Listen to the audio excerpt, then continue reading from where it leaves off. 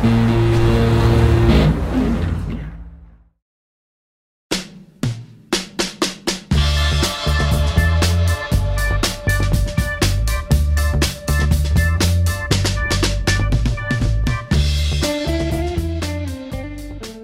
2008.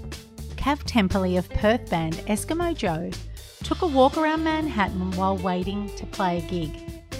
That afternoon, while in the tunnel waiting to go on stage, the minders around them passed on some breaking news. News that would lead Cav to create some of his best work.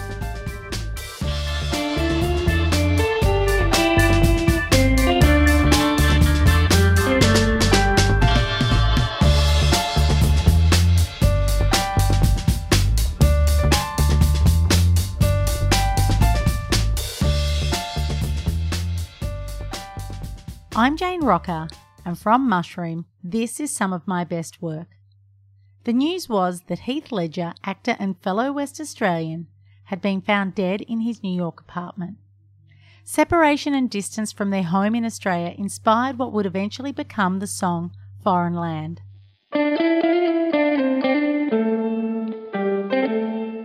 Thank you, Cav, for joining me for an episode of Some of My Best Work and choosing your song Foreign Land. Can you tell us why you chose this song and when you had the initial idea to write it? So we had been touring an album called Black Fingernails Red Wine, and it was a big album for us. It just had legs. We toured it for about 3 years. We did about 2 years of touring in Australia, and then at a certain point in time, it kicked off in the States, and we started touring America as well. And I guess we were kind of getting to the point where, we had to follow up this behemoth of an album.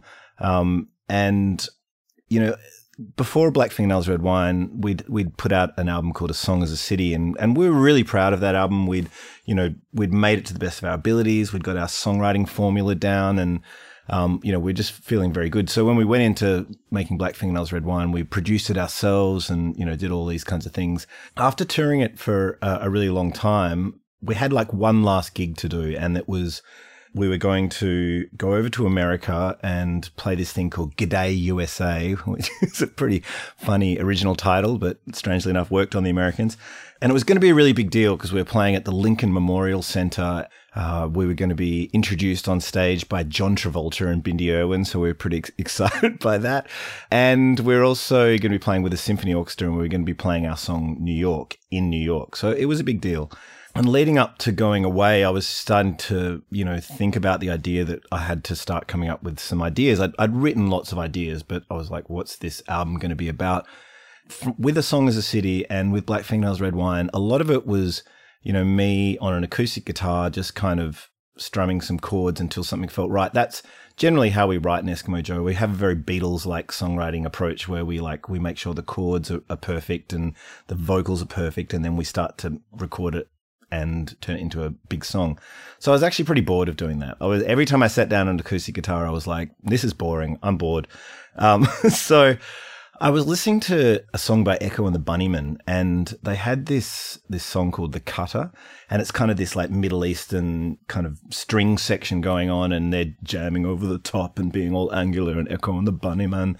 I was like, this is a cool idea. I really like this. And unfortunately, I didn't have a Middle Eastern string section at my disposal in Fremantle, Western Australia, where I live. So I went down to my local CD shop, and I was just kind of looking through, the foreign music section, for use of a better word. And I found this CD called The Sounds of Turkey.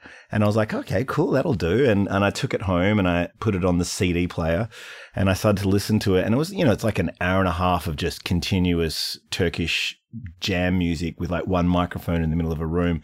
Anyway, I found this one part in the middle, which was this kind of diddly-dee-dee-dee-diddly-dee, and I was like, that's cool. And so I got that and I made a little loop out of it. And then I, put one microphone in front of the drums, and I did my best, like John Bonham, Led Zeppelin kind of impression. And, I'm not a great drummer, but so I did that. So I had this loop and I had this drum beat, and then it was time to get on a plane and go to America and do this thing. we got there and we were still in full Black Fingernails Red Wine mode at this point in time. And we were staying at this really amazing hotel called the Waldorf Astoria. And I'm pretty sure that's where they filmed the opening scene of Ghostbusters, where they go into the hotel and yeah. Anyway, it was classic. So we were there and, it's like 12 hours time difference between Fremantle and New York. So we're pretty jet lagged. And, I woke up in the middle of the afternoon and I was like, oh my God, I've got to play a gig, so I kind of woke up and I was like, okay, I'm going to go for a walk and clear my head. So I did this big long walk, like down through East Village, and it was really cold and it started to snow. And, if you're from Fremantle, where it never snows, it's pretty exciting when it starts to snow. And I remember being really touched by these, all of these hardcore, New York store holders, all thinking it was quite magical as well. They were like coming out of their shop fronts and catching snowflakes on their hand, and I could see the magic in their face as well. And anyway, so I made my way in. I was like, oh, that was cool. And anyway, went back to my hotel and, started to get my Black Fingernails Red Wine outfit on, which, was like a cravat and a trench coat and we did a lot of hair straightening back in those days. We thought that was an important part of the sound. Committed to the craft, hey? Yeah. So yeah, craft, hair straighten, Anyway, so we got to the gig at the Lincoln Memorial Center and we were just about to walk down the red carpet when this very official looking man came up to me and said, just to let you know, Heath Ledger has just passed away. And we were obviously pretty taken aback because he was this, very young, very talented guy from Perth, Western Australia, who had died, it turned out, streets away from where I was walking at about 3:30 in the afternoon as it had started to snow. And we walked down the red carpet and everyone was yelling at us, did you know Heath, blah, blah, blah. And, we didn't. I think I saw him at a party once, yes. But, we went and we did the show. We had to kind of compartmentalize a little bit and we did the show and got introduced by John Travolta and Bindi Owen. Incidentally, side note, as we were waiting on stage to go on our in-ear monitors, for some reason, our PAX, that we plug into, like our monitor system, was tuned to John Travolta's microphone. And he was talking to Bindi Owen's mum about schools. He was like, you should send, Bindi to this school. They're really good with, famous kids. And, they were obviously talking about coming to LA and blah, blah, blah. It was a very surreal moment. Anyway, we did the show. And, did the whole gala event. And the next day we had to, we packed up shop and went to a less romantic city of the world, which was Dallas, Texas. And I was sitting there in my hotel room and looking out over this big metallic, shiny city. And the TV was on and it was just the news. And the news was just talking about Heath. Who was he? They were picking apart this guy's life. And I just picked up my acoustic guitar, which I'd kind of forgotten it was a thing that I did, because I was so over just picking up a guitar and writing a song. I was like, there's got to be a different way. And I didn't even think about it. I was feeling this intense loneliness of this, young guy dying alone in a foreign land, away from all of his people. He died by himself, I guess we all die alone, but he died a long way away from all the people who knew and loved him. And when you're from somewhere so far away from everywhere like Perth, Western Australia, it is a very individual feeling to be in a big city like New York and the distance and how isolated we are in this city. So I felt that loneliness for him. And I just picked up my guitar and I started to kind of do this very sad acoustic song, about dying in a foreign land. And anyway, I didn't think too much of it. And we got home from this whole experience and the guys were like, so, what are we writing, Cav? What song you got? And I was like, oh, I've got this song. And I pressed play on my Turkish with me playing drums. And they were like, cool, but where's the song? And I was like, oh, it goes like this. And I started to just play the acoustic song, but I just sung it to this big rock and roll drum beat that we had going on, because we'd be playing a lot of big shows. As the Black Fingernails Red Wine thing had got bigger and bigger, the shows had got bigger, and we'd kind of transitioned from being this quiet kind of indie pop band to this, rock and roll juggernaut. And you play to your audiences and all the rest of it. So I just started to perform this acoustic song as this big rock and roll song. And the two just kind of worked together. It wasn't that quick. We started to we had to kind of write the rest of the song. I kind of had maybe a bit of a verse and a chorus. I sat down with a good friend of mine, Steve Parkin, who I had done a lot of writing with. We did the Basement Bird stuff together as well. And he kind of helped me workshop the verse a little bit. And then I sat down with the rest of the band and we kind of wrote there's a bridge in it that has this full Led Zepp moment, which is da-na-na-na, da-na-na-na, da-da-da-da-da-da. I think we jammed that riff for about 3 hours straight going, this is going to be so amazing when we play it in front of people. So we did that and we just kind of jammed around and it was a really good moment. And by the end of kind of a week, we had put this demo of Foreign Land together and it wasn't too far removed from the final version, but we were lucky enough because Black Fingernails had been such a big record that we had a budget to work with a producer. So we managed to get a chap called Gil Norton, who'd made a lot of our favorite records, including, the Pixies records, The Colour and the Shape, and he had made the Echo and the Bunnymen record, which is The Cutter, which is where the inspiration came from in the first place. So he came in and he created a bit more dynamics in the song, but I think when we kind of walked away, there was a sense of relief that we had managed to kind of kick another one, through the goals, after Black Fingernails being such a big song. We were pretty confident that this was going to be, a good follow-up to that song. Can you take me through being in the studio and recording the song? I mean, was it several takes? How did it sort of come together in that setting? Well, the way that Eskimo Joe work is we'll start with something that is like a scratch demo, which is just the initial kind of broad brushstrokes of the idea. But then we'll do a proper demo, and the demo sounds pretty good. A lot of the time, everyone gives us shit and says, you should just release this because this sounds pretty good. And we're like, no, we're going to do the album now. But we look at that as like a blueprint. So we'll do that to all of the songs of the record, and then we'll take that blueprint into the studio and just try and do a better version. It's one of those things, that we kind of discuss a lot of the time and everyone has different opinions on it. But, when you step in front of a microphone for the first time, there's an electricity and there's something about those demos that I always love because it's the first time. But whenever I'm by the light of day, when I go back and listen to the demo and the final album version, the album version's always better. It's always like we have this thing we call demoitis, which is if you it's not as good as the demo. It generally is better than the demo. You're just so used to the demo.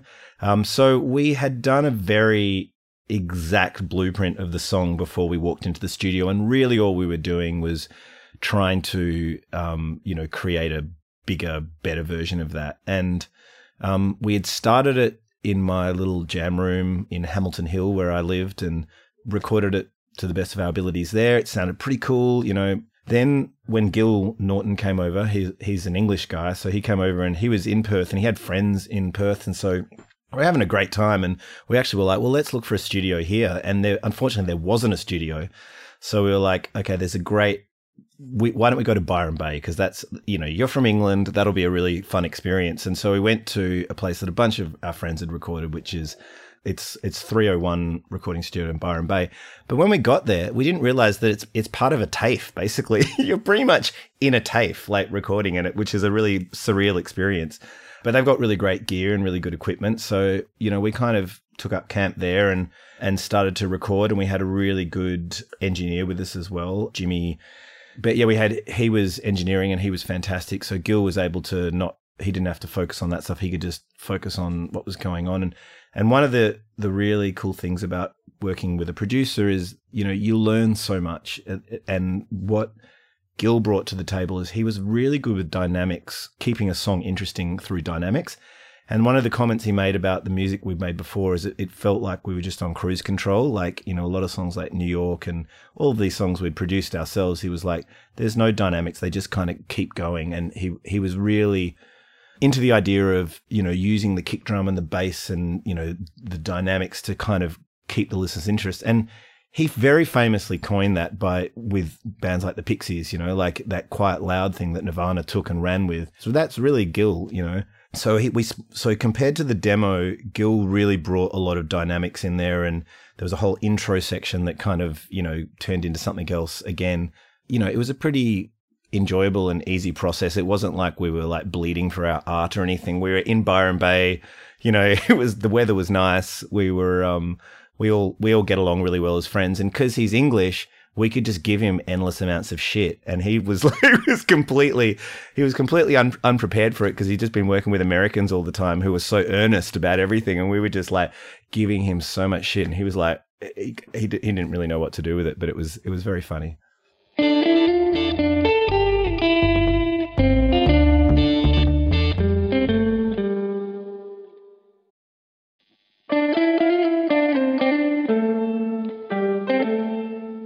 It went on to be the most added song to radio that year.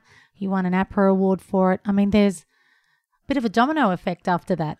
Yes, I think, you know, the way that it happens a lot of the time is when you win awards. I mean, I think they're often kind of accolades for stuff that you've done, like, you know, you've earned your stripes. And I felt like because that song was so well received, yes, we did start to win some awards around it. And I think that was also an acknowledgement of the work we'd done on the previous records leading up to it. I mean, it's kind of how it works in Australia. You've got to earn your stripes. We went to the APRA Awards and we won an APRA Award for, the most played Australian song on radio that year, which blew my mind because we don't really overanalyze that stuff while it's happening. But to look back at it now, I'm like, wow, that's actually, that's a huge achievement.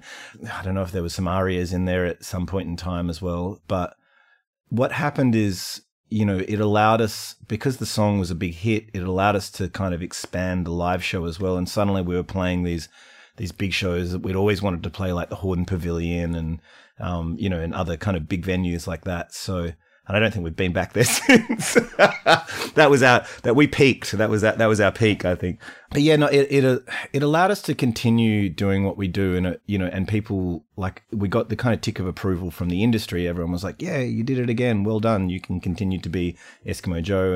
And for the fans, I think they responded as well and all came along. And I think it had been a build up of, if you're lucky enough to get to album number 4, you kind of have a build up of fans who kind of stay with you as well. And I think the song helped, those guys kind of continue on to the next phase of our career. Where were you at by album number 4? I mean, that is 4 albums into your career. You've been overseas, you've been playing. Do you ever sort of reflect on where you were at mentally at that time as well? Yeah, it was a massive change for us because both myself and Stu were, both expecting our first kids that arrived kind of halfway through just at the beginning of the recording of that record. So it was a massive shift in our headspace. And yeah, what happened as well is we were kind of, when you're in a band, it's kind of like joining the army, when someone says, all right, it's time to ship out, you just grab your bag and off you go. And we had been in the middle of a long American tour when I found out that my partner was pregnant with our first child. And Stuart I think he had found out just before we had left. And so he was relieved that I was having a kid as well. But by the time we sat down to record that record and we toured that record, it was a really different landscape because, one of the things, I can only speak from being a man, but one of the things that kids do for guys is they force you to look outside of yourself for the first time. And that really affects your songwriting as well. Foreign Land had been written before kids came along, but if you listen to the rest of Inshallah, which is the album, there's, this kind of massive shift of this, like, less kind of like, I'm in so much internal struggle to looking outside of yourself a little bit for the first time. And I think it's a really healthy thing. I don't think you need children to evolve as humans, but it certainly helps a lot. So yeah, personally, things were changing in me and I wasn't as willing to sacrifice myself for the sake of writing good music. A lot of the albums leading up were this kind of documentation of, me falling in love and then out of love. I mean, I'm not the first person in history to do that, but it felt like it becomes a bit cannibalistic at a certain point in time, And Inshallah really helped me, and having kids helped me kind of shift out of that into this other phase.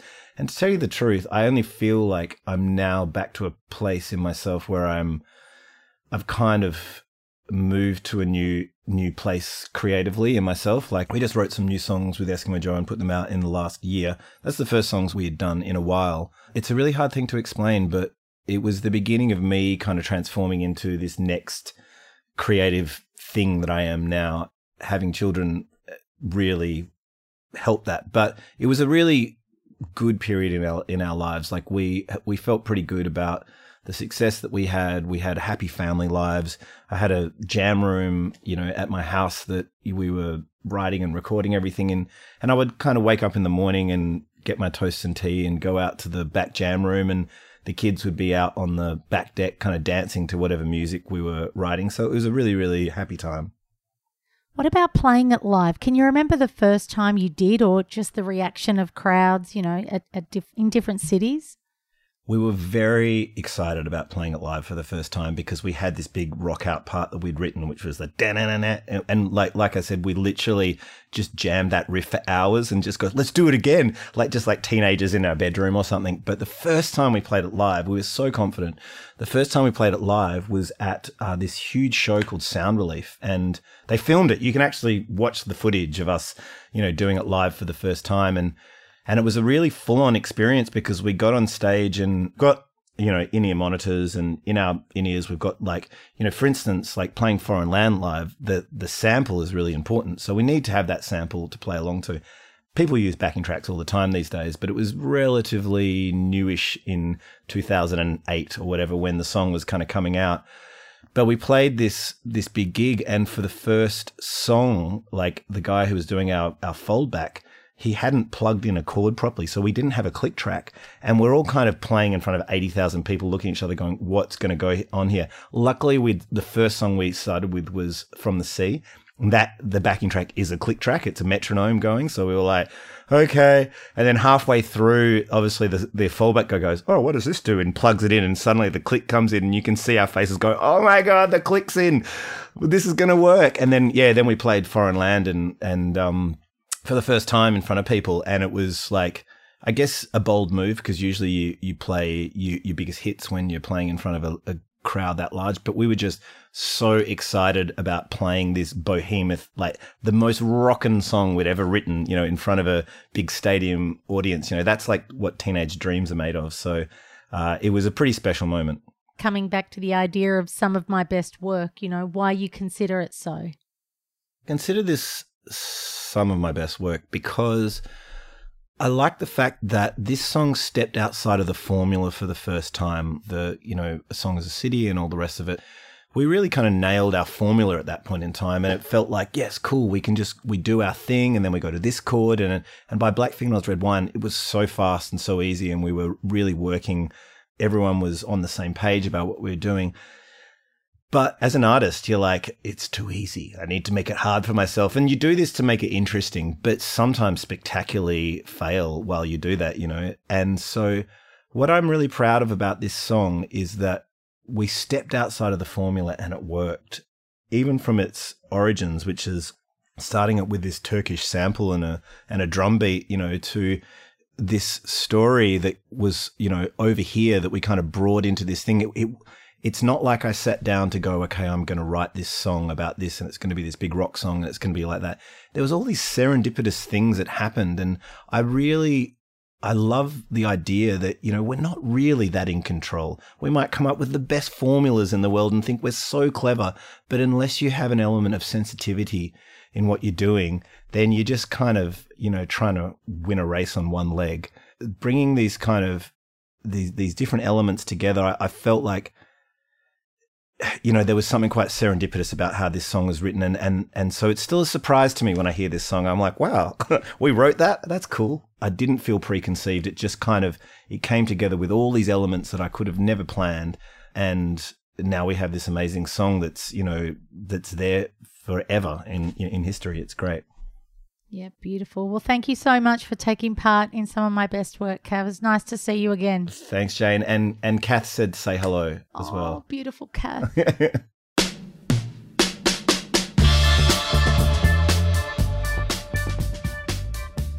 Cav Temperley from Eskimo Joe and the Story of Foreign Land. I'm Jane Rocker. Thanks for listening to some of my best work.